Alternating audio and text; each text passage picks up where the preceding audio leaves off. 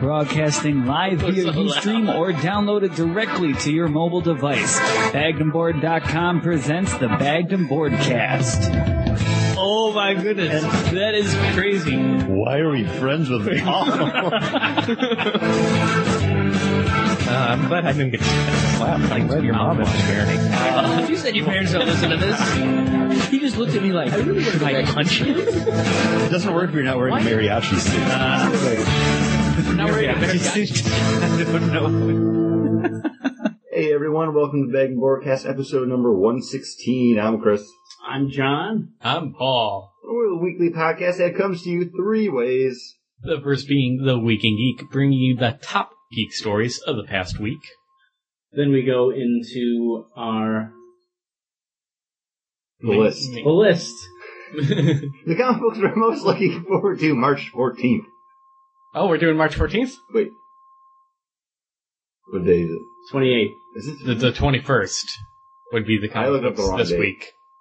We can do the 14th, because we didn't do the 14th. I looked up the 28th. Well, I looked up all disorder. I have a book for the 14th, and I have a book for the 21st. I don't have a book for the 28th yet. So I'm the 14th. Tired. It's okay. It's been a long day. Busy day. Man, It's St. Patrick's Day. We're in full March Madness mode, so that brings us to our main topic, the March Madness. What did I call it? I called it the Bagden Board bracket March Madness comic book creator bracket. Craze. Yeah, where's the craze on this thing? It dropped it. It dropped the craze. It's okay because we picked it back up. We're running with it. We're running off topic. We're running off topic. And what's great after a nice run? A nice, refreshing beverage. Yes. And since it is St. Patty's Day, almost. It was yesterday, but who's counting? There was a parade here in Buffalo It was yesterday. Today was the St. Patrick's Day parade, which Buffalo has the second largest St. Patrick's Day celebration anywhere in the world outside of Ireland. Yes, and we also have the second largest Dingus Day celebration. Wow. Chicago has us beat. That's surprising. I think Chicago has us beat in both. St. Patrick's Day and Dingus Day. It would have been Boston. It's close. For St. Patrick's Day. Chicago dyes their river green. I don't know. On St. Patrick's Seems Day. crazy. What else is crazy is the Saranac beer we're drinking. Yeah. I must not have gotten some poured because I think I still have the water in my glass that I was drinking before. Yeah, it is a very light taste. And Saranac, we love their white IPA. And this is their Irish Red Ale. And we're doing competition all today. It's a competition day. We're going to put this up against the Flying Bison Brewery Company's Aviator Red, which is also an Irish-style red ale. So far, I like the color on this quite a bit. But I'm almost would rather buy a Killian's, which is really sad. Yeah. There's nothing to this beer at all. Yeah, there really isn't. And I wouldn't say it's sad. I mean, Saranac's, they put out a lot of beer, and they're a smaller kind of brewery. You can't always have winners, and this is obviously not one of their winners. It is, one of their weakest beers, and it makes me sad. This is like one of the weakest reds I've ever had. Not just I call this a weak beer all around, not just for Saranac. It's just, ugh. And, we've been drinking basically Guinness for the past day and a half, right? So no, actually, I had the two at your sister's with the car bombs, but that was it. I had some yesterday. I had some yesterday. Okay. Yeah. I was just drinking whatever I could get my hands on today. It was great. I didn't pay for one drink, so it was cool. There you go. That is really good. Yeah. It was a good day. I'm loving it. It was 75 outside in Buffalo. Suck on that, rest of the world. It was really nice. It's been really nice weather for March in Buffalo, so hey, that could be big news around the world. Buffalo has nice weather. Well, what's the big news for us? The geeks of the world? Yes.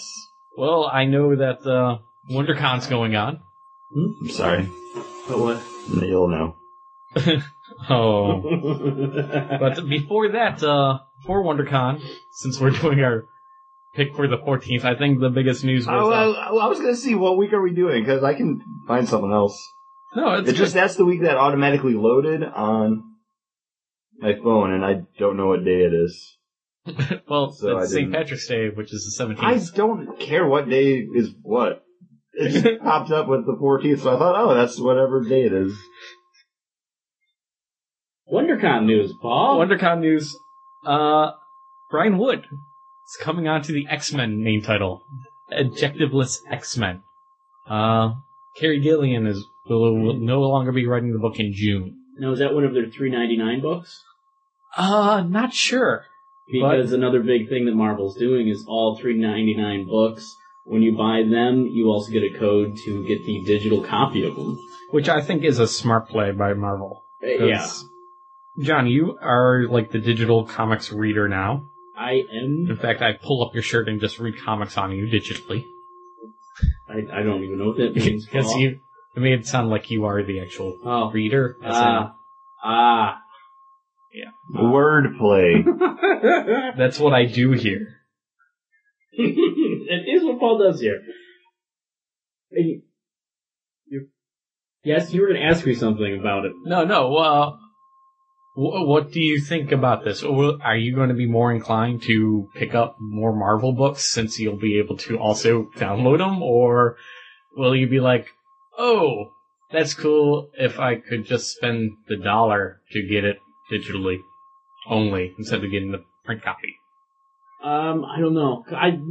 There's no Marvel books that I'm really clamoring for except for Daredevil. Mm-hmm. I think that's the only Marvel book. I'm enjoying Winter Soldier, but it's not like top priority. And there's Nick Fury miniseries coming up that seems interesting, but to get those either digitally or paper, I don't really care as long as I read it. Are you reading digitally like trades? Because at that point, I can understand wanting to also have the digital copy. If I was reading it all, kind of like as a trade volume, where instead of pulling out my individual issues, going back and rereading. I am. I've read a couple issues, but mostly what I've read is Volume 1 and 2 of Lock and Key, which I've really liked. And I do wish I had the hard copy to give to you guys to borrow. Mm-hmm. But yeah, I got the first volume for $4.99 and the other one for $9.99. So I just those are good deals, and I wanted to check them out. Sound like good deals. Sound like good deals. Other creative news.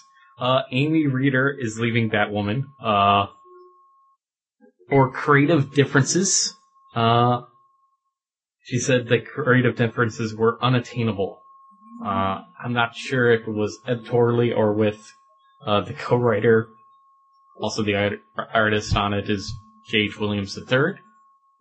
But it is weird to have somebody come on the book and only manage 2 issues before ejecting themselves from it. I'm wondering if they're still holding to what Ed Brubaker basically had planned for Greg Rucka? Greg Rucka, yes. They both wrote Gotham Central together, yes. So I get them confused quite often. Greg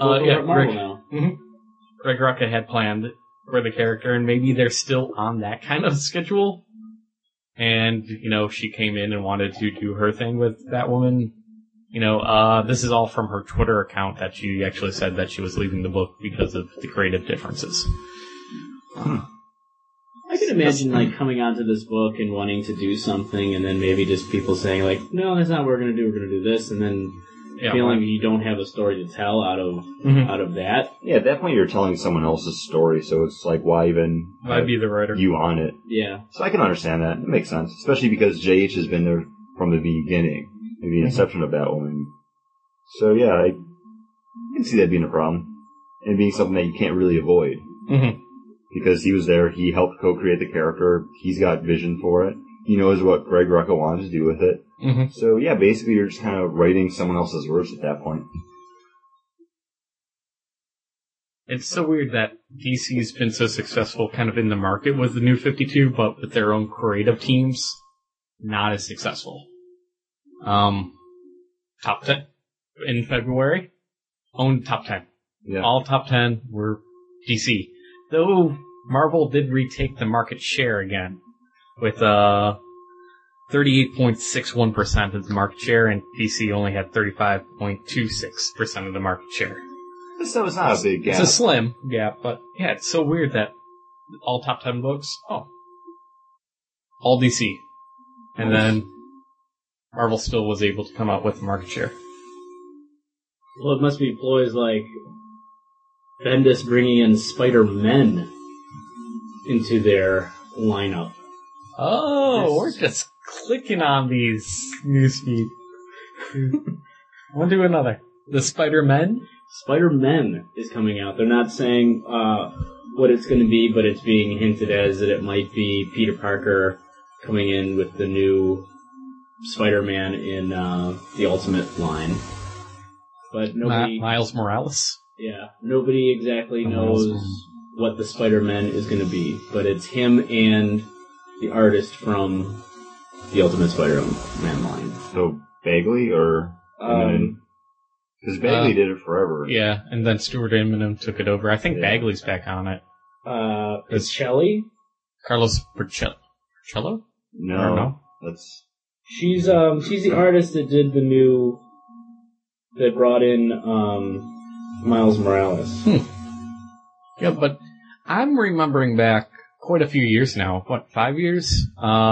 When Ultimate Fantastic Four was going to had a storyline that was going to be called like crossover, and people were thinking, "Oh, it might be them crossing over the Ultimates and the regular continuity," and then it turned out to be the launch and the dawn of Marvel Zombies, and not so much the Ultimate crossover. So I'm thinking this might be the same bag of tricks being pulled out, like, we're gonna cross it over. That makes sense. Because why would they? If they're going to cross it over, it's not going to just be in one book. Yeah, it'd be a big thing. It's going to be a huge thing. Exactly. It's even though Ultimate Spider-Man is the flagship book of the Ultimate Universe, I still think it would be a bigger deal than just an Amazing Spider-Man right now. Yeah. Is it bad that I just don't care about Spider-Man anymore? No. One more day. I feel kind of the same way. I liked them in Fantastic Four, but I didn't enjoy those books with the Fantastic Four and Amazing Spider-Man. Like, I mean, every once in a while when they do something big or new with, or try to do something with Spider-Man, I go and I try to read them, but I just can't get into that world. And that was one of those superheroes that I grew up with. Yeah. I mean, I still like Spider-Man, but I don't care about the books anymore. I haven't in years. Ever since the other storyline, like, years ago now. Like, that's when I jumped off, and I haven't really regretted it all since. No. Me either. And yeah, it's definitely trying to find a way back in our hearts. This is a really. I was gonna say, I'm wondering where you're going with this one, Paul. Much like SimCity is finding a way back into my heart, and now it's at GDC. SimCity is coming back. How long has it been since the SimCity game? 2000? Yeah, which came out before 2000, SimCity 2000. Well, no, they had SimCity 3000. Yeah, but SimCity 2000 is probably the last one that I played, like actually really liked and played though, because there were other sim games, like the one Simcopter where you could build the city in and then fly the helicopter around to look at it. SimCity Street, like same kind of deal. Like there was some bad SimCity games. Oh man, what's his name? Sid Meier? Sid Meier is not going to be attached to this project still. Does he even work for Maxis anymore? No, I was going to say. that's why. Yeah. But EA is going to be distributing it, and there was a big press conference at GDC all about the return of SimCity. Well, speaking about returns, the Diablo 3, we've talked about it a lot, but has an official release date now. Official, May 15th. Oh, And that's a lot sooner than I thought. That's a lot sooner. I was thinking October. Well, back during one of their investor calls, they had mentioned something about it coming out in third quarter, and people were assuming like, oh, probably June or July. They're getting it out before that, though. They're coming out with it in May. No word about them shutting down the beta, so that's still going to be running up until the game comes out. It sounds like a lot like they did with StarCraft. And StarCraft 2 had a 2 to 3 week public beta also. Yeah. So, we give you a good demo. They said, I know as part of this getting it out sooner at that Battlegrounds area, it will not be multiplayer at all. Apparently you could bring your character in and just, I don't know what the Battlegrounds were, but I would imagine... Was it like an open world PvP? Yeah, kind of, I think, and it was supposed to be multiplayer, and now it's going to be just single player. And also no real world word on it coming out on consoles still.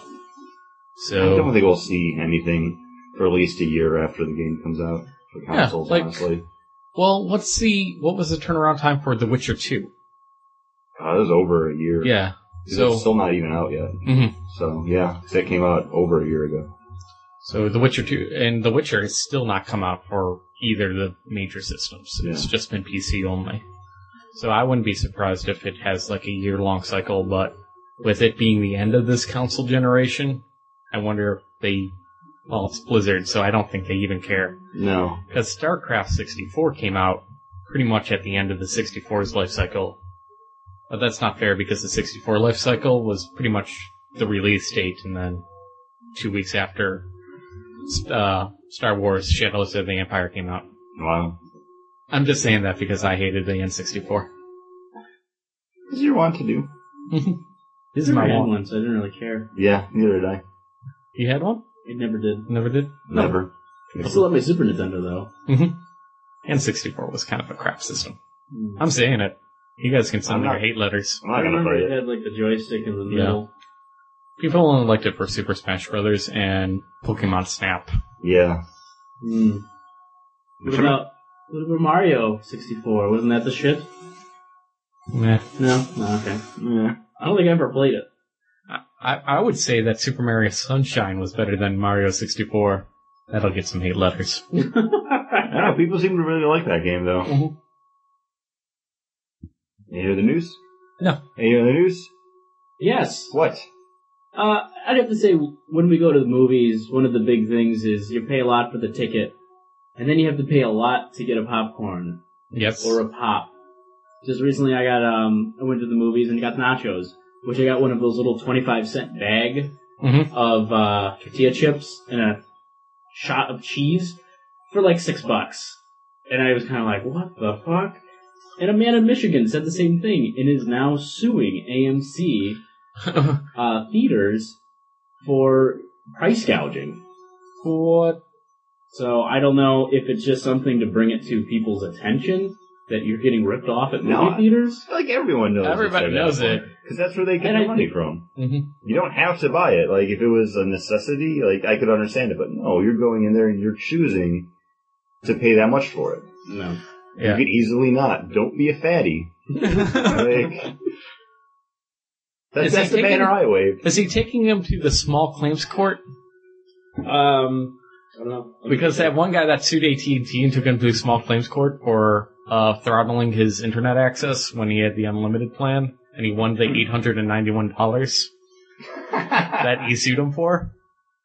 Well, in small claims court, you don't need representation, so he just won alone. So he paid $25 to, have the court, and so he walked out, with that money, and now he's like going online and telling other people how to do it, like exactly how to sue him, because as we know, AT&T lobbied Congress and made sure that they can no longer be sued with a class action lawsuit.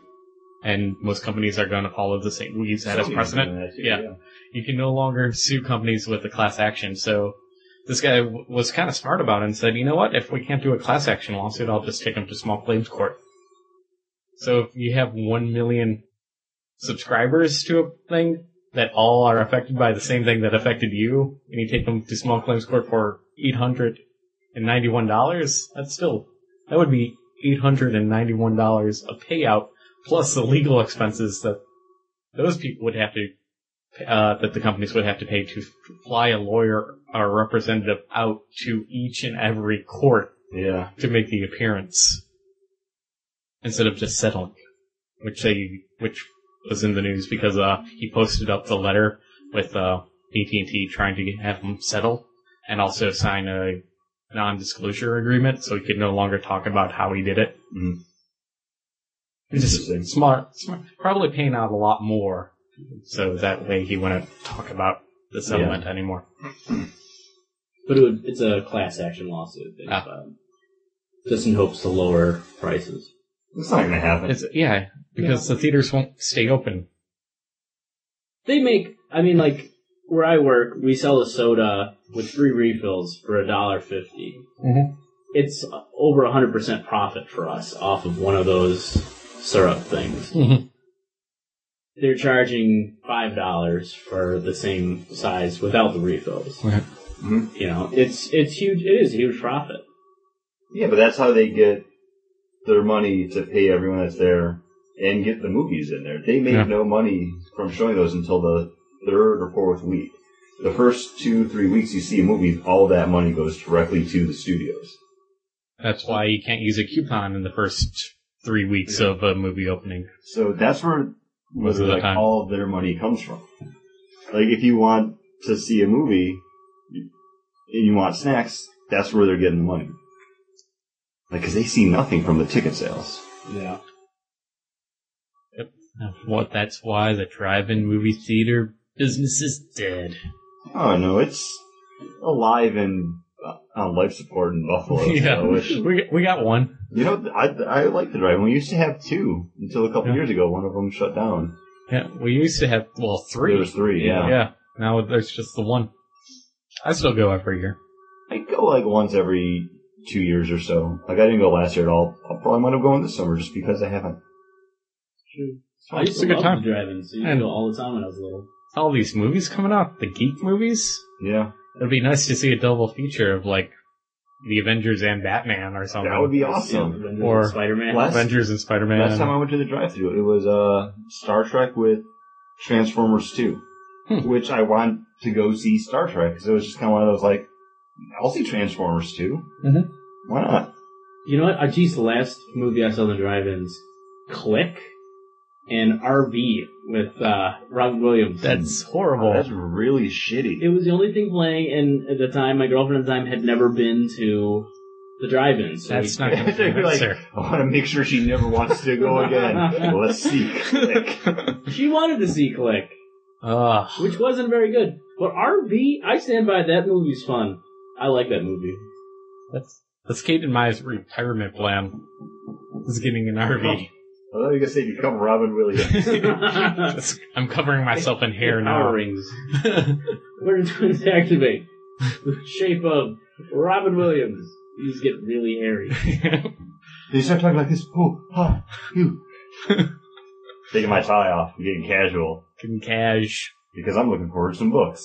Yes. Comic books. The 21st of March.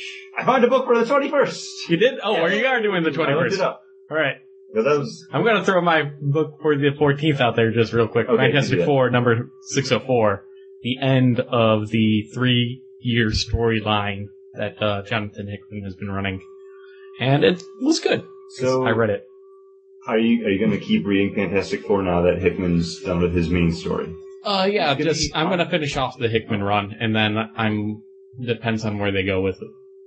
Because it's been epic. It's been really good. Do you know who's picking up the writing duties? I haven't picked. If we didn't talk about it in Week in Geek, then I didn't.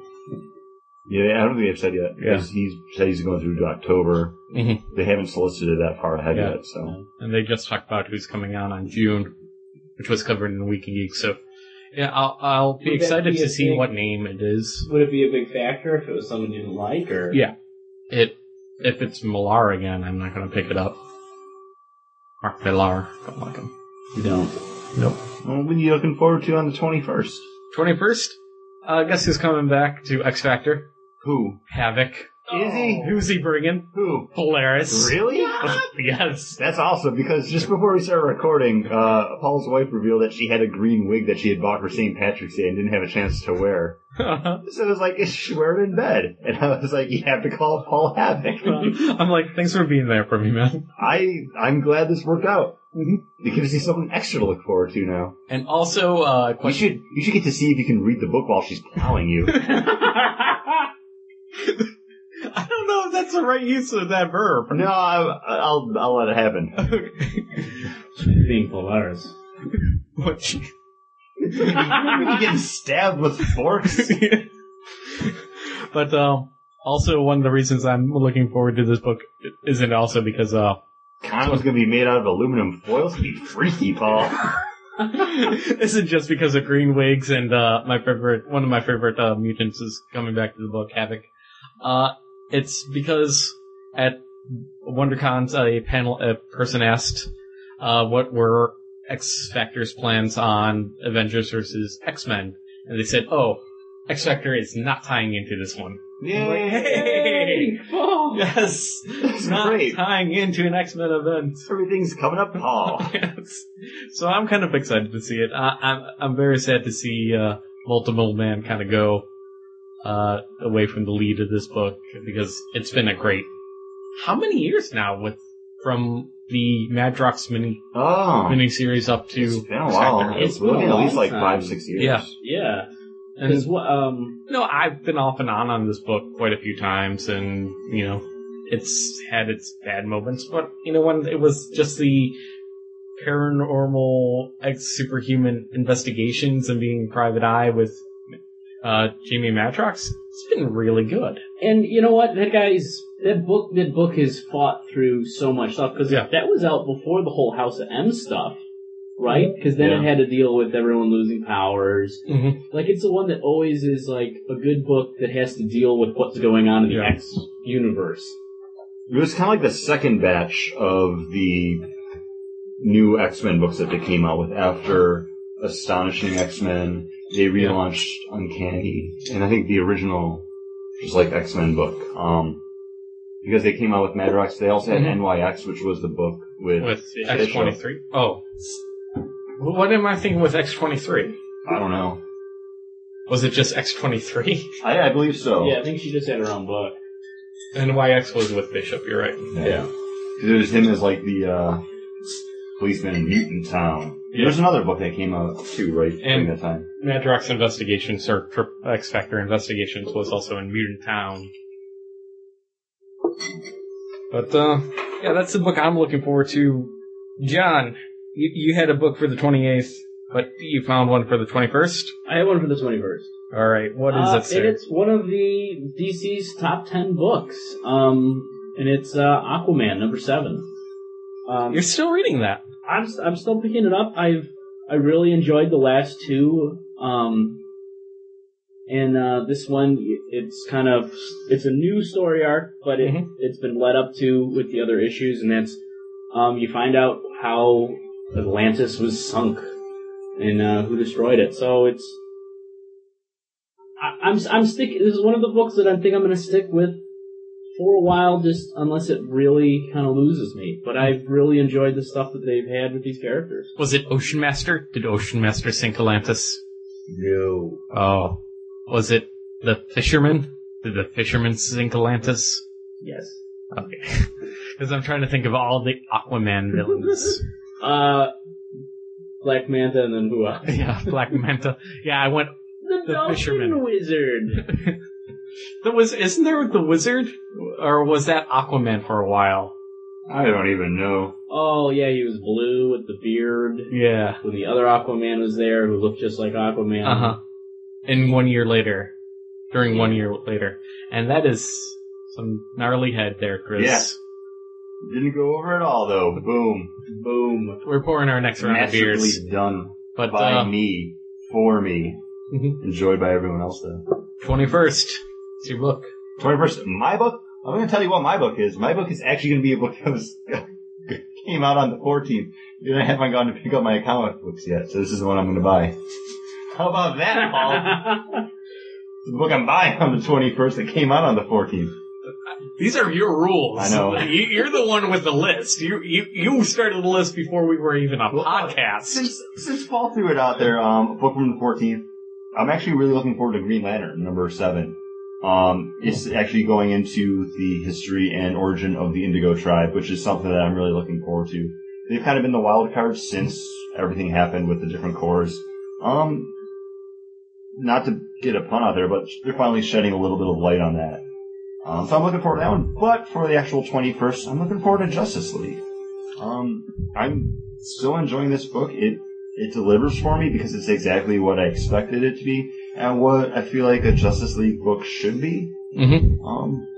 But is this going to now take place in the present DCNU? Yeah, at this point we are back to current time. Are you afraid it's going to lose something since it's no longer them doing their first kind of job together? So. Really? I think it could still be fun. Mm-hmm. I mean, this is where you get to see those characters interacting, and yeah, at this point they've been together for 5 years, but I'm still looking forward to seeing how they act now compared to how they were. Yeah, because Hal Jordan will no longer be as cocky, it seems. And wait, is Hal even a Green Lantern yet in the Green Lantern book? Yes, he is. Okay. So I haven't been reading that book. It's okay. Now we're going to the Indigo Lanterns again. Yes. I just don't care about the other corps anymore. You know, I understand people would have been really upset if they just kind of, like, they were only there for the Blackest Night and everything, and they got destroyed, or, you know, something happened. But, honestly, too much. Excuse me. But you have 4 other books for Green Lantern to read Green Lantern stories, so I guess it's all there. Yeah. I like it. You like it? What book are you liking, though? You talked about it. Did you? Aquaman. Oh, that's right. The 14th, looking forward to Demon Knight number 7. Hey, I got that book. It's good. I'd like to borrow it. Well, how about we all borrow a sip of the next beer? Actually, if we want to raise our glass to our good friend Aaron. Hey, we have a good beer. We have a beer good enough to salute him. So.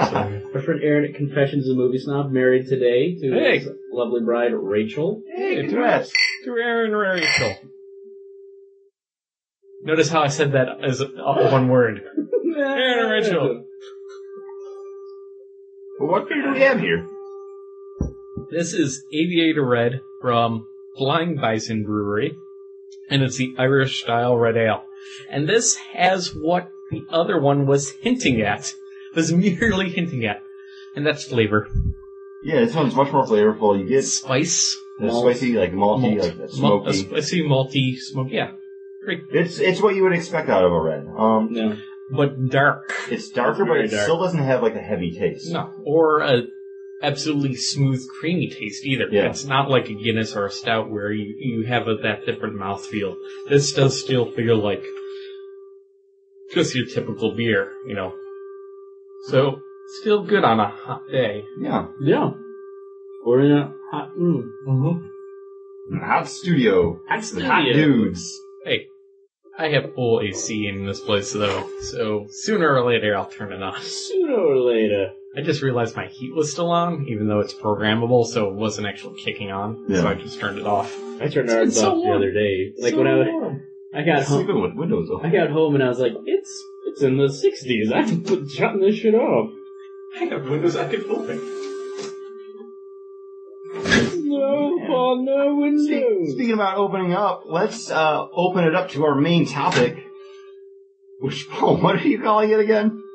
It is the Bagged and Board Bracket March Madness Comic Book Creator Craze. That was it.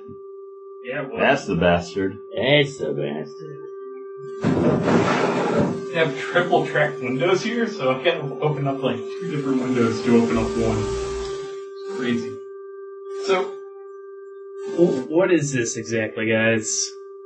Well, it's Paul's baby. This is Paul's baby. He's looking for us to... Because I'm trying to open up the window so it's no longer so damn hot in the studio. The NCAA tournament is going on. So, you know, the college basketball tournament of 32 of 64 teams.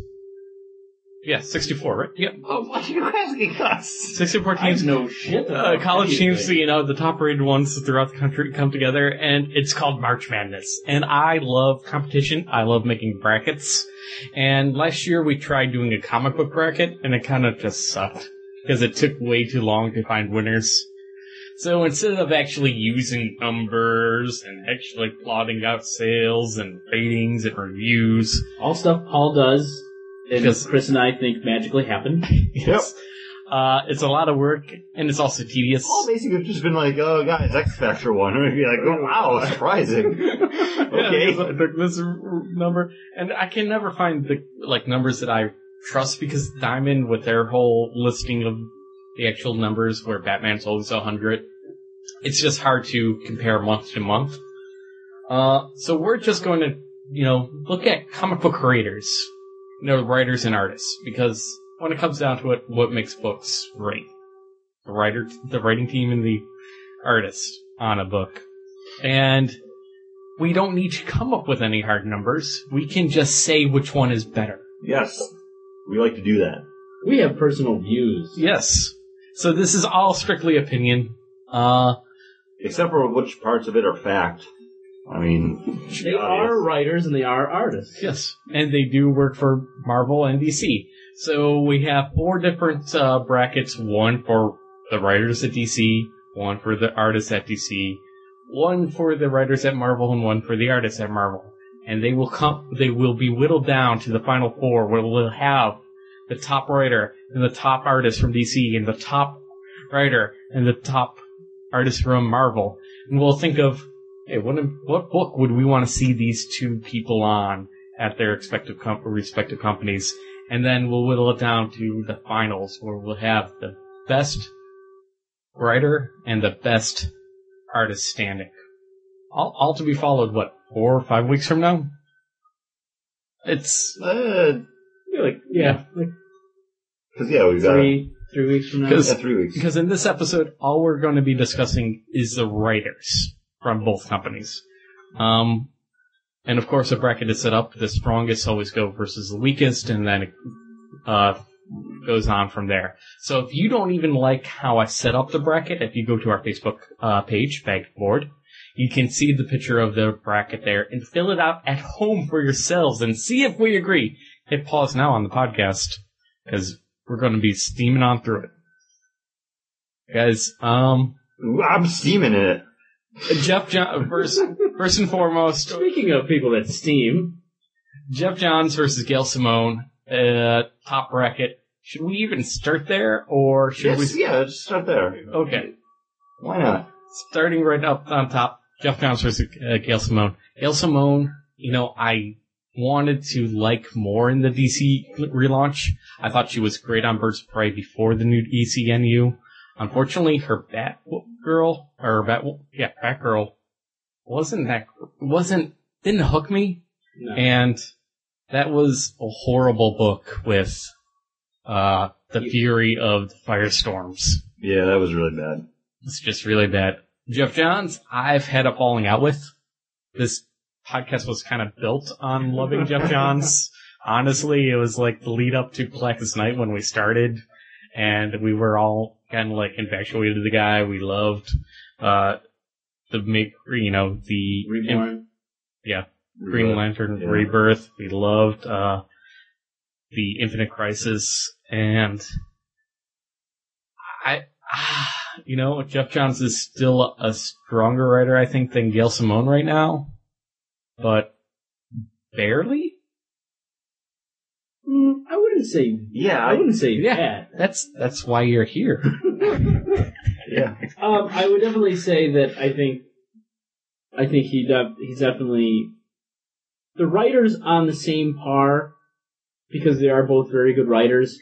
But Jeff Johns has just that extra little bit of better things out there. Gail Simone, really, the only thing that I really liked her on was Secret Six. Mm-hmm. Secret Six was great too. The miniseries before that, for the Infinite Crisis, whatever that was, I forget what on that one. Villains United. Villains United. If it was Villains United, Secret Six, and Birds of Prey versus what Jeff Johns is doing now with Justice League and Aquaman, I would probably have to pick Gail Simone. See, I would, I know. both Chris and I both really like the Justice League with what Jeff Johns has been doing. Mm-hmm. I'm digging the Aquaman stuff. I think it was a slow start, but I'm like where it's going now after that main story arc. I think we all agree the Flash was not great. I think we all dropped that. But here's the thing, like, his other Flash stuff was really good. Yeah. Before. Well, I'm just saying this is Flash Rebirth. After Flash Rebirth, that new series with Francis Manifold on art, we all ended up dropping. Well, no, that wasn't Jeff Johns, though. That was Francis Manifold. No, I'm still reading the Flash by Francis Manifold. Yeah. But before the relaunch, wasn't there a Flash book coming out? Yeah, before the new 52. Yeah, there was. Yeah. And that was written by... We all dropped that book. Right after Flash Rebirth, That was pretty bad. Yeah. And we were all upset because Wally West was not going to be the backup. Yeah.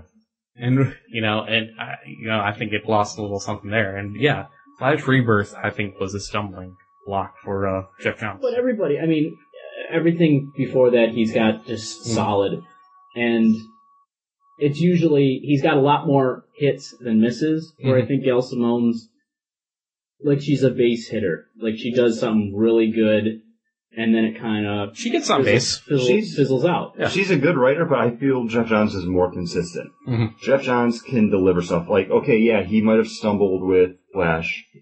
He lost you on Green Lantern, but those are still very good-selling books. Yeah. And you know what? They're still being read. I don't know what the numbers for the Gail Simone stuff is, but, I know we're not looking at numbers on this, but they do speak. The Jeff Johns stuff is going to sell more than the Gail Simone, and it's nothing personally against her, because when she's on, but some of her stuff, it's just not great. I was so looking forward to her coming on to Wonder Woman, and it just wasn't there. Yeah. With the monkeys and stuff. Yeah, she has done some weird stuff that hasn't worked, but for 2012, the March Madness bracket has to go Jeff Johns. Mm-hmm. Maybe next year, Gail, he'll get out of the first round. But hey, put out a book that wows us, and we'll see. St. Bonaventure didn't make it out of the first round either, so... Nobody cares about real sports, Paul. I do. Especially local. So let's go over to Marvel, the House of Ideas. Brian Michael Bendis versus Kieran Gillen. Kieran Gillen writing Objectiveless X-Men up until June. I thought he had a strong run with Matt Fraction on the book back when they were co-writing it.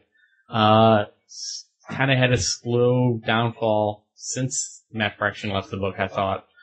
Brian Michael Bendis, not our favorite. I think we can all agree to that. He's a good idea, man. Mm-hmm. He just can't write the books. And I have to give it up. I know it's not a Marvel book, but I really love what Gillen's doing over on Angel and Faith. I think he's a great writer, and I do enjoy the X-Men book. I don't buy it, It's not good. I stopped buying it too. Yeah. Because I'm just like, it's not good. Like the Mr. Sinister storyline, that's the one that I finished, and I'm like, I'm good with this. I'm gonna stop here. It just isn't as interesting as Wolverine and the X-Men. Yeah. And I am buying a Wolverine and the X-Men book, and it's great. And they got me too with the Alpha and Omega bullshit. Yeah. Did you grab it? Oh yeah. Or did you actually buy it? I bought it. Oh, and I'm like, sorry. And I got back to work, and people asked me what comic books I've got, and I'm like, oh, the new Wolverine and the... Oh, mother! And they're like, they asked me what was wrong, and I'm like... I wanted Wolverine and the X-Men. This is Wolverine and the X-Men Omega. God! And I explained it like this. Say you want a Twix. Oh, I want a Twix. Yeah. Chocolate. Give me a Twix. It's a cookie, caramel, and chocolate. And then you you think you buy a Twix and you get there and you take a bite out of it and you realize there's peanut butter in this because you accidentally bought the Twix with peanut butter. That's what just happened to me. I like peanut butter. That'd be like I love peanut butter. Pleasant surprise. Okay. It'd be more like if you wanted a Twix and you get it, and it turns out there's like roaches in it. Okay. Or you really wanted some chocolate and you bought some M&Ms, but you accidentally bought Skittles. I fucking love Skittles. Then you guys Stop using candy, Paul. We don't need to explain this to our nerd audience. No. We don't. They understand. Candy. Well, all they need to Skittles know. now. So Wolverine and the X-Men kind of, and Alpha and Omega kind of suck. Wolverine and the X-Men is good, and I'm buying that book. But it's not being written by Kerry Gillian, so I don't even know why we're talking about it any more than we are.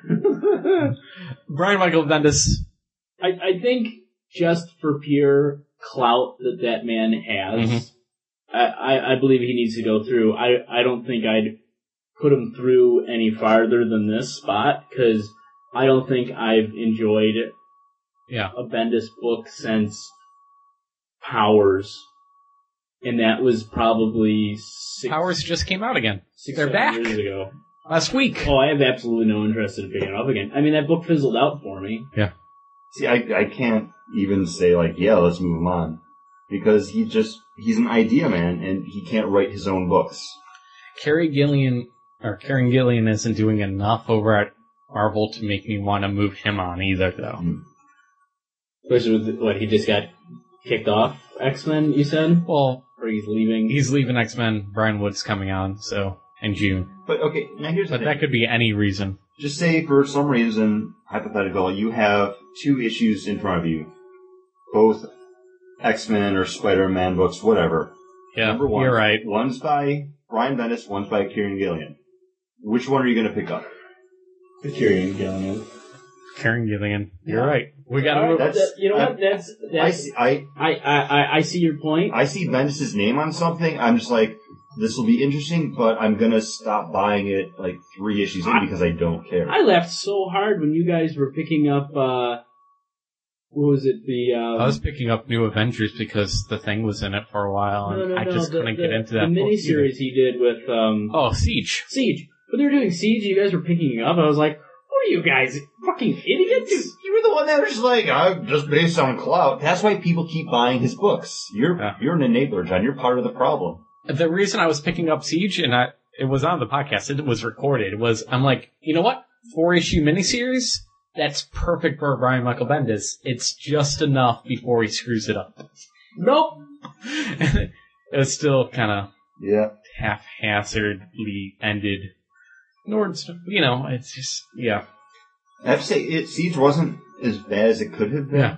It was better than the Secret Invasion. Yeah. It was too much time in the Savage Land. I'm glad I was able to kind of sway you to say, like, yeah, what's that? Gary Gillian. Fuck that Gary noise. Gillian. Okay, next over at DC, we have Paul Cornell versus Jeff Lemire.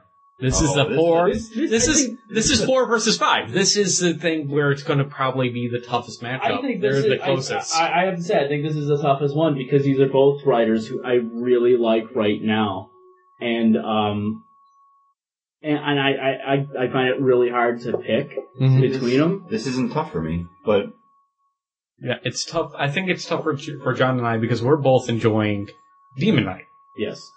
Stormwatch kind of fell off for me because I kind of heard he was leaving, so it was like kind of like, okay, I could keep on buying this and not get a conclusion that will feel satisfying to me. So that's kind of played into it. Jeff Lemire on Animal Man has been awesome. And I have... Though I can't pick up Frankenstein and the Agents of S.H.I.E.L.D. I just can't get into that book. I have enjoyed Frankenstein and Agent of S.H.I.E.L.D. But even with... I don't know. I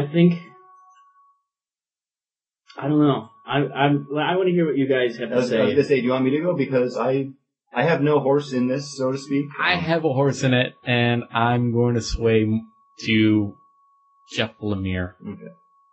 Right.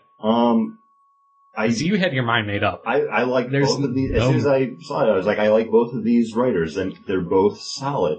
Mm-hmm. But when I see Paul Cornell's name on something, I know I'm going to have fun. It's going to be adventure, and nothing against Jeff Lemire. I don't see that and think like, oh man, like I can't wait to jump in and see what he comes out with, because I know it'll be good, but there's no, it sounds so corny, but there's no like sense of wonder to it. Like I can't get amped up for it.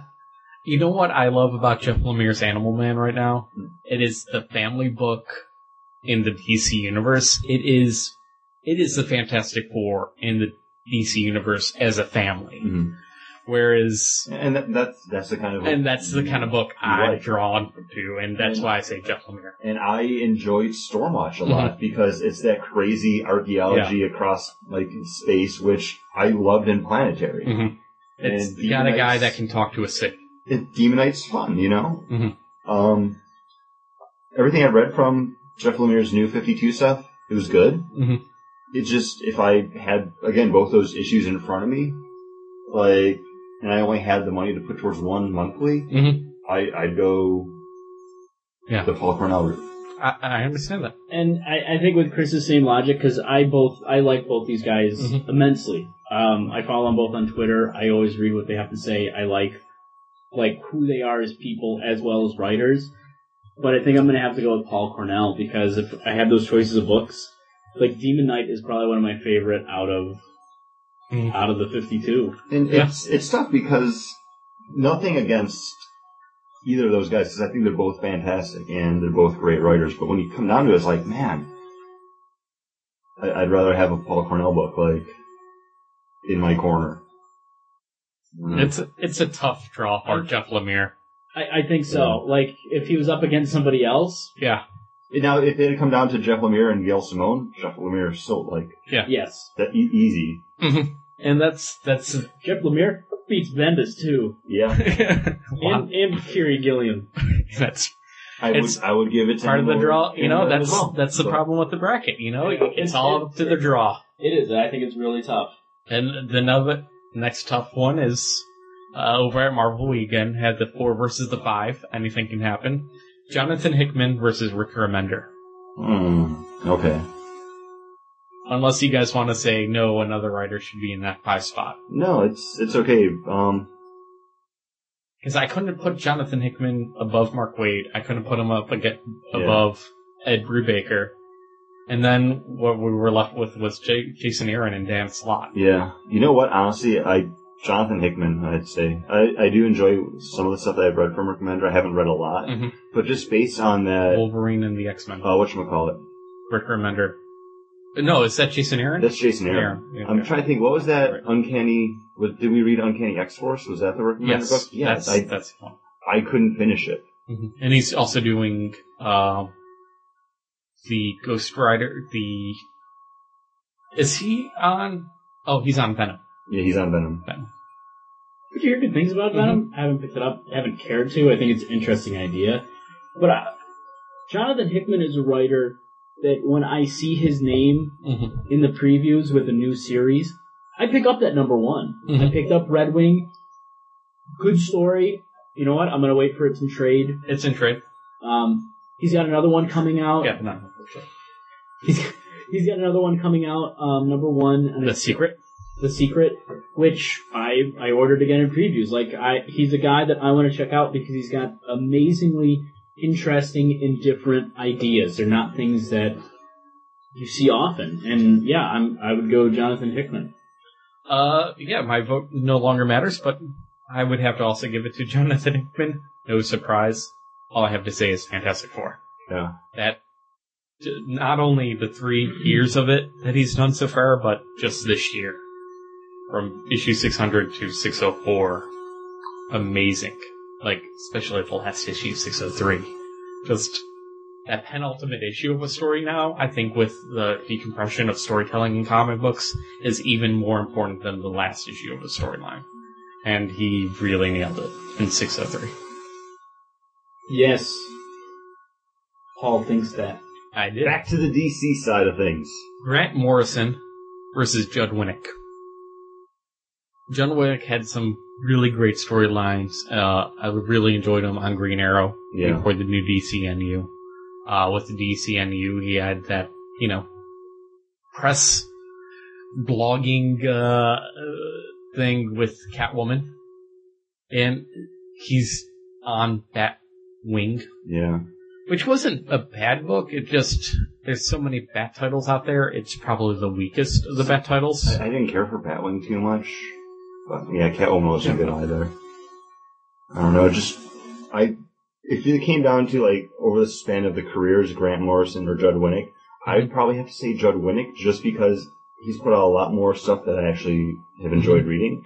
Grant Morrison, when he puts out something that I like, I love it. But everything else is just kind of, it's over there. Like, I read it and it's just like, I don't care about this.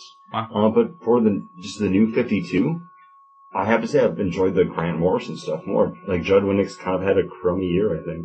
Yeah, and we're kind of talking about this year, because otherwise the bracket would be, we couldn't do it annually. Yeah. You know? So, I think the past career has something to do with, with it. It definitely plays a part, but...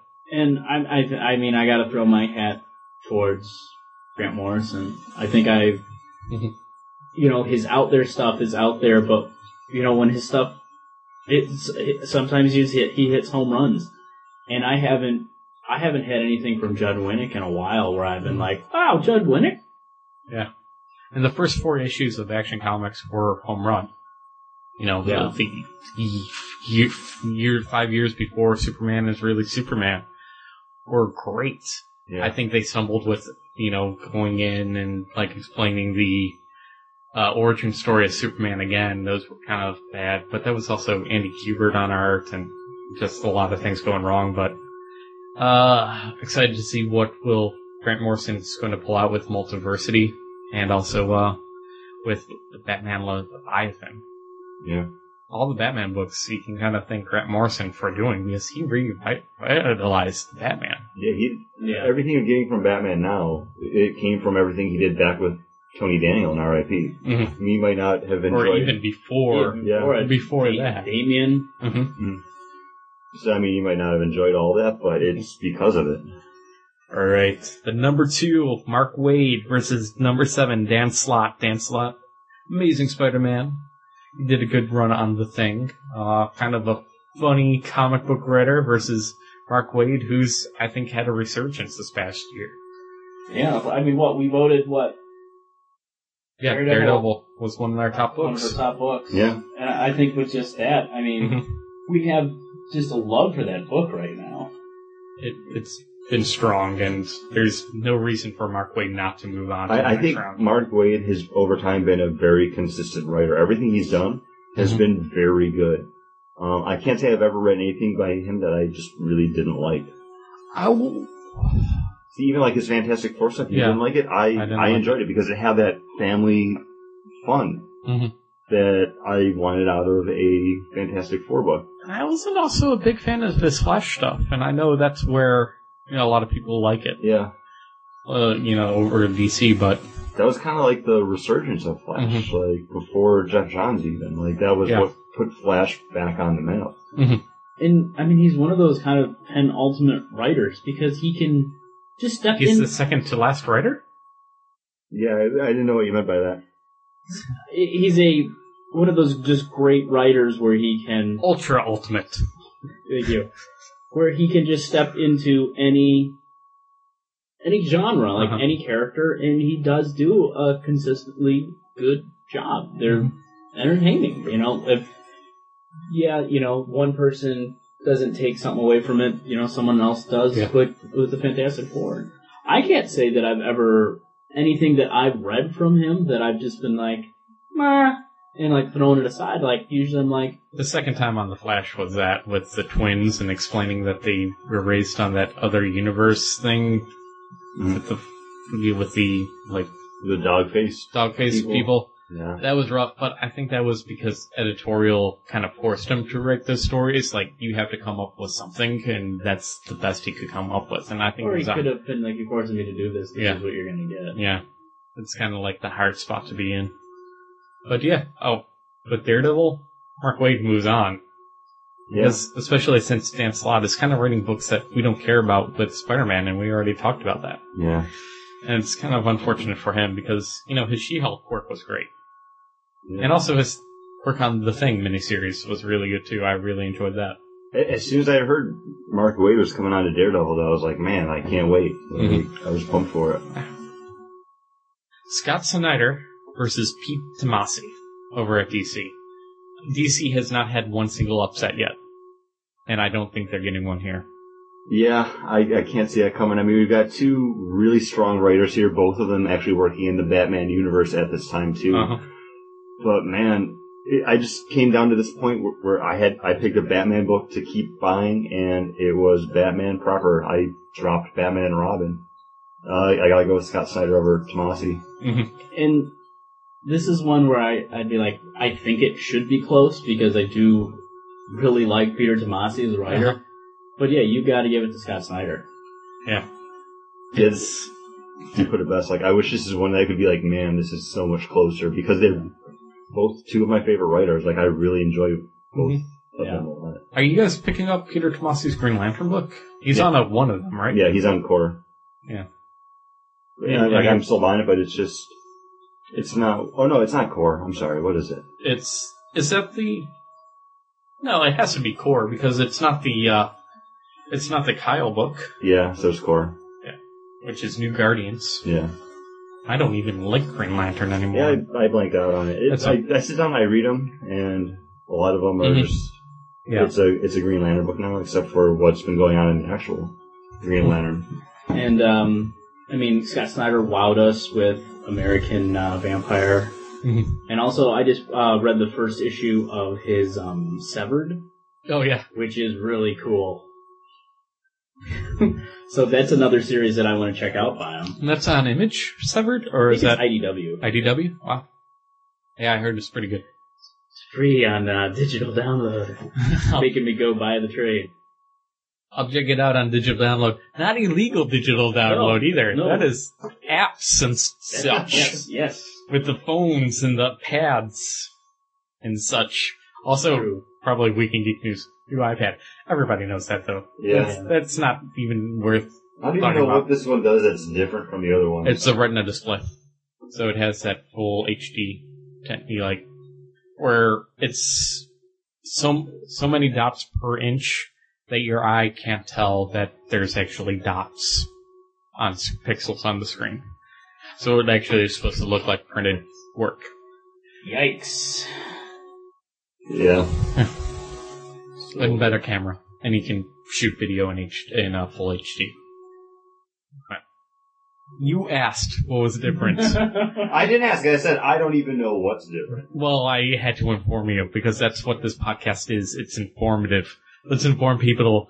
Who's the better writer, Ed Brubaker or Jason Aaron? I have to say, even though I still can't finish Scalp, I have to give it to Jason Aaron. Yep. Because Wolverine and the X-Men it's fucking awesome. It's just a great, fun X-Men book. Ed Brubaker, I feel like he's just treading water at this point. I'm sorry, John, because I know you love him. But he's just doing what he does at this point. Every book I read by him reads the same and looks the same. Like, there's nothing that differentiates any of them from anything else. I think it's time for him to leave Marvel and maybe hit another place and try to get somewhere else. Because, yeah, his Marvel books are all kind of getting to the same point. Even his creator-owned stuff, like, I bought 2 of the criminal trades. I've started reading them. I can't, because I've read this book before. Well, and a lot of those are retellings of classic crime stories, too. He did Sleeper, right? Yeah. Yes. I like Sleeper more Sleeper so was really good. than Criminal. But we're not going to talk. I guess they're at Icon now, right? Yeah. Actually, I think, didn't Criminal go over... No, it's Icon. To Image? No, we're thinking of the other book, Incognito. Fatal? That's his Image. His Icon work wasn't that Incognito? I think, yeah, Incognito. That's his Icon Press work. Yeah. But yeah, Jason Aaron has me doing something I thought I'd never do, and that is buy a comic book with the title Wolverine in it. Yeah, it's not just an X-Men book, which I've bought before, but I never thought I'd get into again. But it's a Wolverine book. And it still pulls on the whole legacy of the X-Men, which is great. You got the Brood in there, which I hate. but I love this Brood character in it. Yeah. Like, I hate X-Men in space. I really do. And that's my problem. I love Havoc. He's always in freaking space. Yeah. Why am I so duality here? But I love and hate myself at the same I'd have to go with you guys as well because Really? that X-Men book, I haven't wanted to go, oh, I can't wait for that next issue since Joss Whedon's run Yeah. on X-Men or on Uncanny. And Astonishing. Yeah. Thank There you. it is. See, it's so long ago. I don't even remember. It's so X-Men warm. Something. But yeah, I want to read those issues. I love how he does Beast, Wolverine, Bobby, all those characters in it. Like, they have what I don't know. It's hard to say. It's fun. Even like the stuff with the new Gladiator, like seeing him like fighting white blood cells in Steve Rock's body, like it was fun. I enjoyed it thoroughly. So yeah, and you know what? I know I'm going to sit down. I'm going to try to read Scalped again. That book's sitting on my shelf. I will read that, or attempt to at least, before I go back to one of those Brubaker trades. Very true. And I have a Scalp trade up there too, and I still haven't finished it, but heard nothing but good things. Yeah. But I feel like it's one of those things, there's something wrong with me for not liking it because it's been going on for so long. And it's a Vertigo book. It's a Vertigo book, and people really seem to enjoy it. So why can't I get into it? It's a problem with me. It has to be. All right, back over for the second round. Jeff Johns versus Paul Cornell. Who wants to lead this one off? I'm thinking. I have to throw it to Paul Cornell. Demon Knights is a book I'm actually buying, and I think that speaks all I need to say because I'm not buying a Jeff Johns book right now. The two books that I'm buying books from both of them, Aquaman and Demon Knight, and I would, if I had, I only have $4 in my pocket. Which one am I going to buy? I'm going to buy Demon Knight. I'm buying more Jeff Johns stuff than Paul Cornell. I'm not buying any Paul Cornell. Like I read. Mm-hmm. But Paul Cornell comes up with 2 books, and Jeff Johns has 3. I have to say, Paul Cornell, he's getting just that exciting, like, fun read that I'm just not getting from Jeff Johns anymore. If there was one person that I thought would vote for Jeff Johns over... No, I mean, as much as I enjoy him and think he's a good writer, I think right now, just I'm just looking at the New 52 stuff.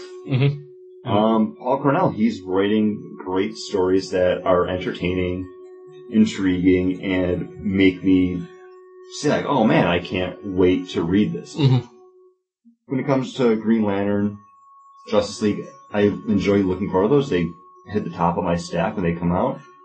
It's not something that's like, oh man, it's coming out, I can't wait to go get it. Paul Cornell though, it's like, yeah, it's something that's really cool and exciting. How much is it that you just love Doctor Who right now? I really do enjoy Doctor Who right now. I'm just wondering. And, he did do an episode of Doctor Who, so yeah. Yes, he does do episodes of Doctor Who. Which is really good. Yes. Just as done. He does do. Alright, we have Kerry Gillian versus Jonathan Hickman. So Jonathan Hickman. Yeah. Right? I'm going to give it to Gillian just because. What? Yeah, I don't know. I'm not a Hickman fan. Like, he's good, but I'm just... More than good. I'm just not as big of a fanboy of him as you guys are, I guess. I like so. I know it's not a Marvel book, but looking at Angel of Faith, he gets those characters. He's writing a great story over there. Like, it's not a Marvel book, but I'm still submitting it because it's what the writer's doing. Book, you know? Yep. Fantastic Four. I don't need to say anymore for you. Grant Morrison versus Scott Snyder. Scott Snyder. Yeah. I don't think you can take this short of time. I can. I think what I've read of his Batman, like, it's just, I don't know, there's just something about it that I just really like. Batman beats Superman. I understand this. That's how I was looking at it. Yeah. Like, if I had to Snyder is to Batman what Grant Morrison is to Superman right now. And Swamp Thing is awesome again. in the DC universe, which is so weird because he's been such a Vertigo character, and I think he's right back into the DCU. I'm just as much as I like the Action Comics, Batman, that book just is fucking phenomenal. Yes, it is. It's brilliant, and I love Grant Morrison. I think that guy can write the shit out of any comic book character. Reason why I love Animal Man. Yeah. I agree, and I just out of... We 3 made me cry. Yeah, We 3 was fantastic. And I'm not saying that he isn't Grant Morrison isn't a great a writer. It's just right now, what books am I looking forward to reading? Yeah. And they're Scott Snyder books. Both of them. Yeah. Swamp Thing is top of my stack that week that comes out, and Batman's the top of my stack the week that comes out. So when we're in the future recording our 1000th episode and we look back on this, who knows? I mean, we could go back and say, you know what? Grant Morrison should have won that. Look at everything he's selling. But for right now, Scott Snyder is just delivering solid storytelling. We do this annually. We do this next year. It could be a complete turnaround. It's you know what? Hey, he stumbled on these couple books, and Grant Morrison's got hitting his stride again with whatever he's doing. Yeah. Which is usually peyote. And I think that's something with these lists is it's going to be different every time because these writers, and who knows, they swing and they miss sometimes. Yeah, some of these writers might not even make it onto this bracket next year. Yeah, last year we would not have mentioned someone like Kieran Gillian, Scott Snyder, Jeff Lemire. Yeah. So yeah.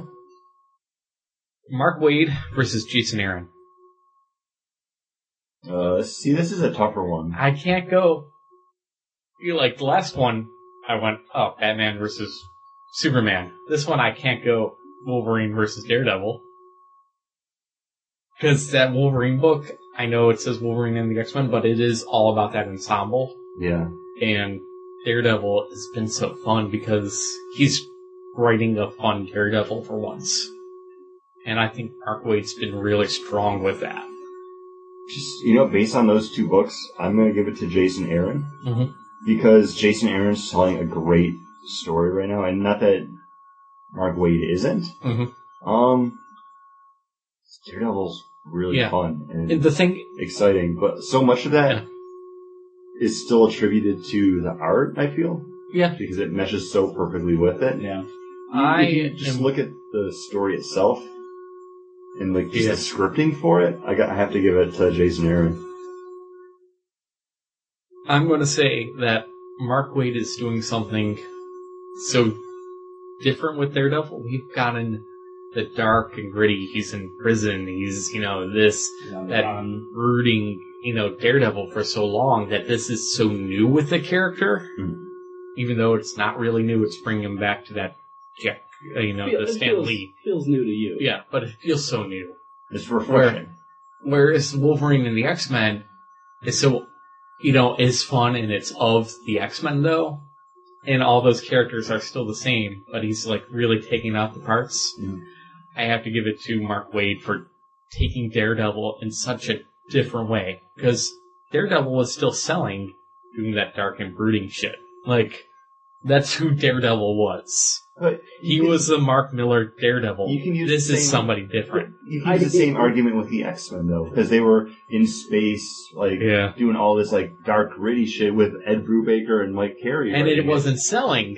And he brings it back to the school when X-Men were selling, and that's what I'm saying here. See, I don't know the sales numbers, because I didn't care for that dark and brooding for either side. Mm-hmm. But I'm buying an X-Men book again.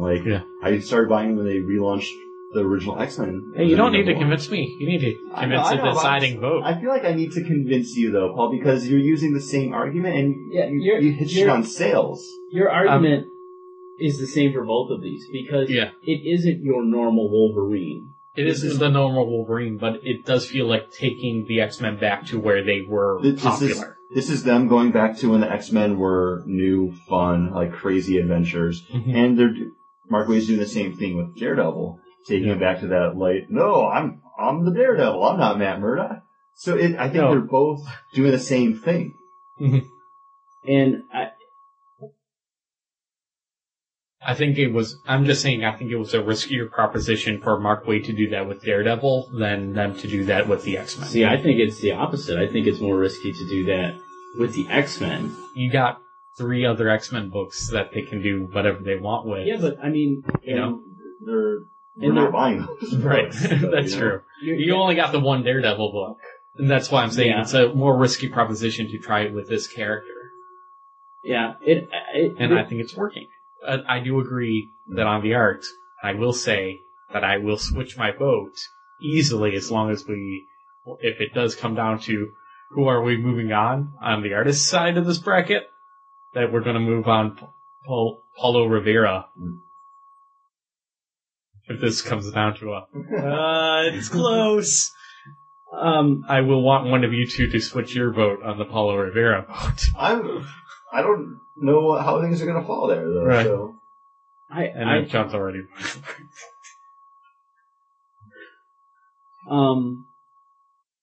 Beginning of this conversation, I was Mark Waid. Wow, and I screwed it up. You screwed it up. Paul, you ruined it. Your promoting him made me look at everything that he's done with those characters. I mean, you have Wolverine. I'm the best at what I do. He's still that. But you know what?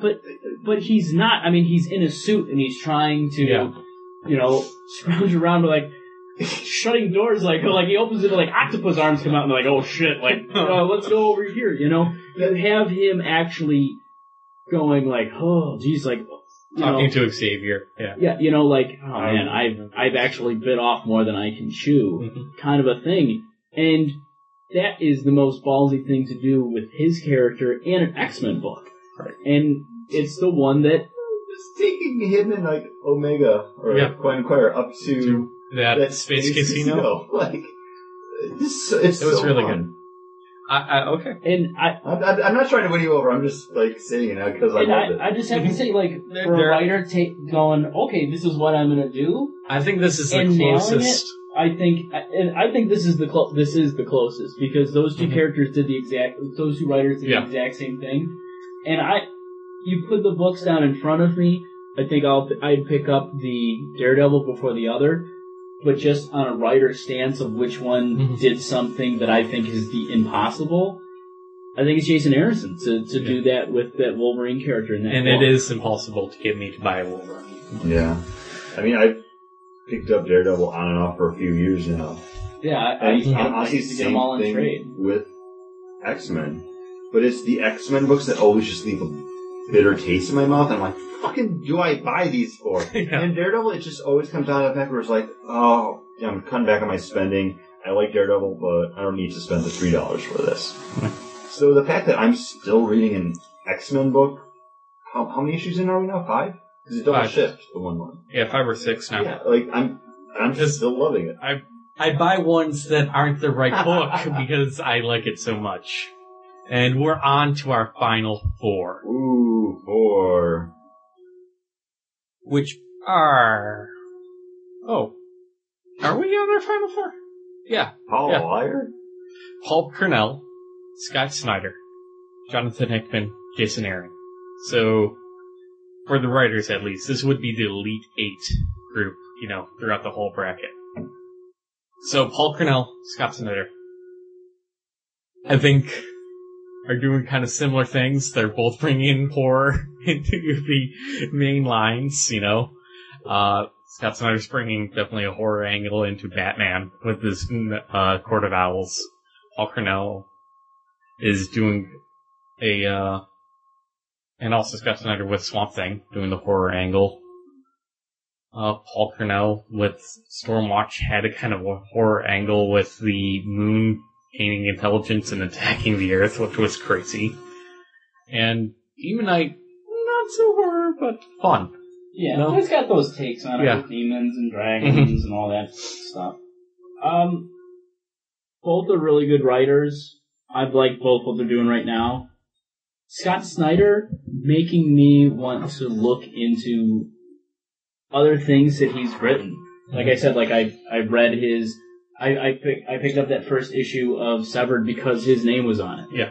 And I want to finish reading that, and I want to pick up some other things that he's done because he's really got me as a writer. He writes the stuff that I like. And not that Paul Cornell doesn't, but I haven't looked up older things that Paul Cornell has done. And merely maybe a shame on me that I haven't, but I'm going to have to give this to Scott Snyder. Paul? Are you tossing it to me because you're still deciding? No. Because I don't want to screw it up like I did with Mark Waid. No, go for it. You do what you want to do. Yeah. I'm picking up both Scott Snyder books, and I'm only picking the one up from Paul Cornell. I think Paul Cornell is really strong on Demon Knights. And he was strong on Stormwatch too. It was just, when you hear somebody's leaving, it kind of like ruins that whole book for you. But Scott Snyder, The Court of Owls, like that issue, what was it, issue 4 or 5? Yeah. With the maze, and even 5, like the issue after it, still really strong. And it was just, it's putting Batman in a place where we haven't seen him in a long time. It's bringing detective work back to the Batman issues, and just a villain that is just so creepy with the I want to buy one of those masks and just have it for Halloween, because that is the creepiest shit ever. So yeah, Scott Snyder. The entire reason I threw it over to you, Paul, is because I was going to pick Scott Snyder, and I didn't want to just go next and say Scott Snyder and then have it be where, like, I wanted Paul Cornell. I have so much fun with this book. It's just, Scott Snyder is just playing in a whole other league right now, and it's just not fair. I've always been a big Batman fan, and Scott Snyder is writing some of the best Batman comics that I've read in years. Mm-hmm. It could be because I'm getting burnt out on the Green Lantern stuff. I mean, I've always been a big fan of both of these titles, but there was a time where I was becoming a bigger Green Lantern fan than Batman. Mm-hmm. And now it's kind of swinging back in the other direction. I'm becoming a bigger fan of the Batman family again. You were never a bigger fan of Green Lantern than you were of Tim Drake, though. True, but... And he's always Bat Family. But here's the thing, like, I have so many Batman trades. Just like the older stuff. I mean, the whole, Bruce Wayne Fugitive, all the Cataclysm stuff, the No Man's Land trades, Contagion. Like, I have, like, all those trades, and I've reread them so many times. I only have the War Games, and War Games is still really good. I do have those ones, too. I love both of those families of titles. But this is swinging me back over more towards the Batman stuff. Swinging. Because he swings. Yes. So yeah, Scott Snyder for me too. Jonathan Hickman versus Jason Aaron. I'm just going to go first because I know I'm going to get outvoted, but I'm going to say Jason Aaron. I don't know if you're going to get outvoted. I think John is more likely to go Jason Aaron. So I'm going to say Jonathan Hickman real quick. Just so I feel like I have a horse in this, because I know I'm going to be outvoted as soon as John opens his mouth and says, I am. Even while I'm trying to cut him off. Everything we've said about Jason Aaron holds true. Like, I like Jonathan Hickman, but... Jason Aaron hasn't made me cry yet. Those books are... I don't think he's going to, though. I mean, he's... Yeah. From what I've read, he's not that kind of writer. He's not going for the heart. He's going for just that Mr. Toad's Wild Ride. I know, but I don't know what that is because I've never been to Disney World. It's okay. It's been shut down for years now, so don't worry about it. So I'll never get to. You will never experience See, you're tugging at my heartstrings, much like Jonathan Hickman does so well. Jonathan Hickman is a fantastic writer, and like when I think of like, oh, who's a good sci-fi writer? Like I think him. I pick up a lot of his stuff. I don't necessarily finish it all the time. But everything I've read, I've always appreciated and been like, wow, this guy does do a really great job. The S.H.I.E.L.D. stuff. S.H.I.E.L.D. was amazing. It's still amazing from when it comes out. It's just so hard to. From everything that Paul's told me about the Fantastic Four, I always go, I really need to read that. Yes. But just what Jason Aaron's done, I don't think since I've been reading comic books, once we got back into comic books, that I've bought a X-Men book. But this is the book if Chris wasn't picking it up. Yeah. I think I would buy because it's fun. It makes me want to go, I gotta read the next issue. It is the book that Chris agreed that he would pick up, and I would pick up the adjectiveless X-Men and said, Chris, adjectiveless X-Men isn't good enough. I'm just going to keep on picking up Wolverine. I completely understood, because that was the whole reason why I didn't want to buy X-Men anymore. Yeah. It just wasn't what But we both kind of want to keep in touch with both of them. It's just not good enough. Yeah. But I'm really surprised you went with Jason Aaron, though, John. What's that? I'm surprised you went with Jason Really? Aaron over Hickman. Like, I really thought you were going to go for Hickman over it. Because you guys aren't reading Fantastic Four. If you were reading Fantastic Four... Here's the thing, like, I've read the issues that you passed over to me, and I've really liked them, but... Not enough to be like, wow, I can't wait to see where you go. Whereas Wolverine and the X-Men, I handed that off to you guys, and you guys read it, and... We had a whole Nada episode about that first issue. Loved it. Because it has that room to be really fun. Whereas Jonathan Hickman has taken the time and plotted out 3 years worth of comic books and has seen it through to fruition, which you don't often get anymore in comic books, because you get, differences in creative decisions, and Amy Reeder is now off the book, and it's not selling that well. Kieran Gillen is off the book, and we're bringing in Brian Wood. That's what happens in modern comic books now, and to get a 3 years worth of stories and letting a creator just build and build and build is epic. And I have to say, to be on this list, you have to be up there as a really good writer. He made it to except for Bendis, who I don't even think should have been on the list.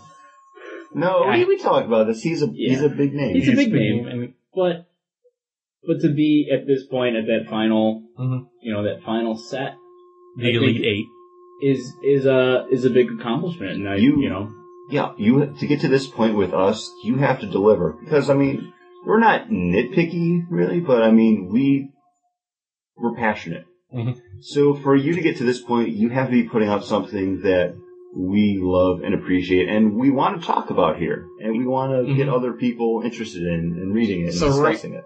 But see, I can understand us saying that Scott Snyder is the best writer out of DC right now. We're saying Jason Aaron is the best writer out of Marvel. It's tough just because it's based on that book. Yeah. When we're looking at what we've read, I can't say he's the best writer coming out of Marvel because that's Jonathan Hickman.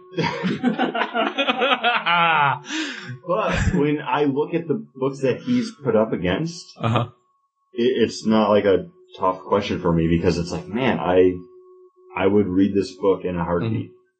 I don't know. There's no one that I could have. He went up against Mark Waid and won. Yeah. And I think that was the toughest one. That's the toughest one, and I think that was the closest. And then he goes up against Jonathan Hickman and wins that. Like, Rick Remender, you guys, we didn't read enough Rick Remender to really appreciate it. I know his Fury Chain is great, and that we've never read, and the stuff outside of Marvel's really good, but I picked up Strange Girl and still haven't touched it. It's a huge book, looking back and forth like, oh, dude. And then he's like... Well, I'm also thinking, Carrie Gillian, I can understand, he'd beat him and Brian Michael Bendis, I would vote. It's just, man, Jason Aaron. I can believe it, because you know what? That X-Men book, it swung out, and it hit me, and it was like, wow. Yeah. Because when I heard that they were relaunching 2 new X-Men number 1s, I was like, oh, really? I really think Marvel has a better bullpen of writers than DC right now. Like, I had a harder time limiting it down to 8 writers for Marvel versus DC. Like, I'm like, who are the top writers for DC? A lot of those guys are writing multiple, they're writing multiple books for DC. Exactly, and it's like, let's try to figure this out, and also then gauging where they should fall in the rankings. Like, that was tough. So, but I'm like, okay, Jason Aaron made it through, not just because of where he was put in the rankings, because he would beat each and every one. No matter who he went up against on this bracket, he would move through. And he is the best. He's the standout writer. Yeah. For this year. For this year. And I think you can say the same thing about Scott Snyder. I was going to say Scott Cornell. Combining them. All right. But I think they're the standout writers this year. So, if it wasn't for this New 52, we might know Scott Snyder's name because Chris would have brought us American Vampire to read. Mm-hmm. But that was the thing is like we read it and then the New 52 happened and we're like, hey, we know this guy. Let's check him out. Gates of Gotham, I was reading him on. Yeah. And also Detective Comics was a really strong run before the New 52. But American Vampire came out before both of those books. And Gates of Gotham was strong, and also Detective Comics that I was writing was awesome with James Gordon Jr. It's creepy as all hell. Just being insane. It was really good. So, not even before the New 52, Scott Snyder had something going. I just think the New 52 elevated him. Yeah. And this is where we're at. We're at Scott Snyder versus Jason Aaron. They're both fantastic writers, but man, if it came down to it, like, if I have Batman and Wolverine and the X-Men in front of me and I can only buy one of those books, some madman has me in a room, gun to Paul's head, saying, pick which one of these books. You'd be like, no, Paul can die. No, it'd be an easy decision for me. Paul can die. I'd go Batman. Yeah. John, go ahead. I'd have to go Batman. I'd have to go Scott Snyder. Yeah, it's, I feel bad because Jason Aaron got all this way. But, I was voting against him in the last round. I have to go with Scott Snyder also. Just what he's doing and leading even Swamp Thing. Just going with Swamp Thing alone, I would pick that book over Wolverine and the X-Men.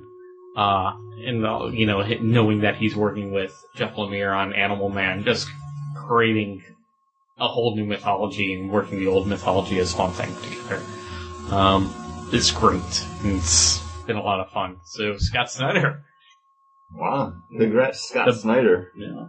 Best writer from the two big houses here. Sorry, Jason Aaron. No, I'd say congrats, Jason Aaron, because you did quite well. Yeah, a lot of big names in it. I'm really interested into, what is it, next week? Yeah, next week we're doing the artists. Yeah, we're going to discuss the artists to see who would be paired with Scott Snyder and Jason Aaron. And we'll try to talk it out and see which book we would want to see them on.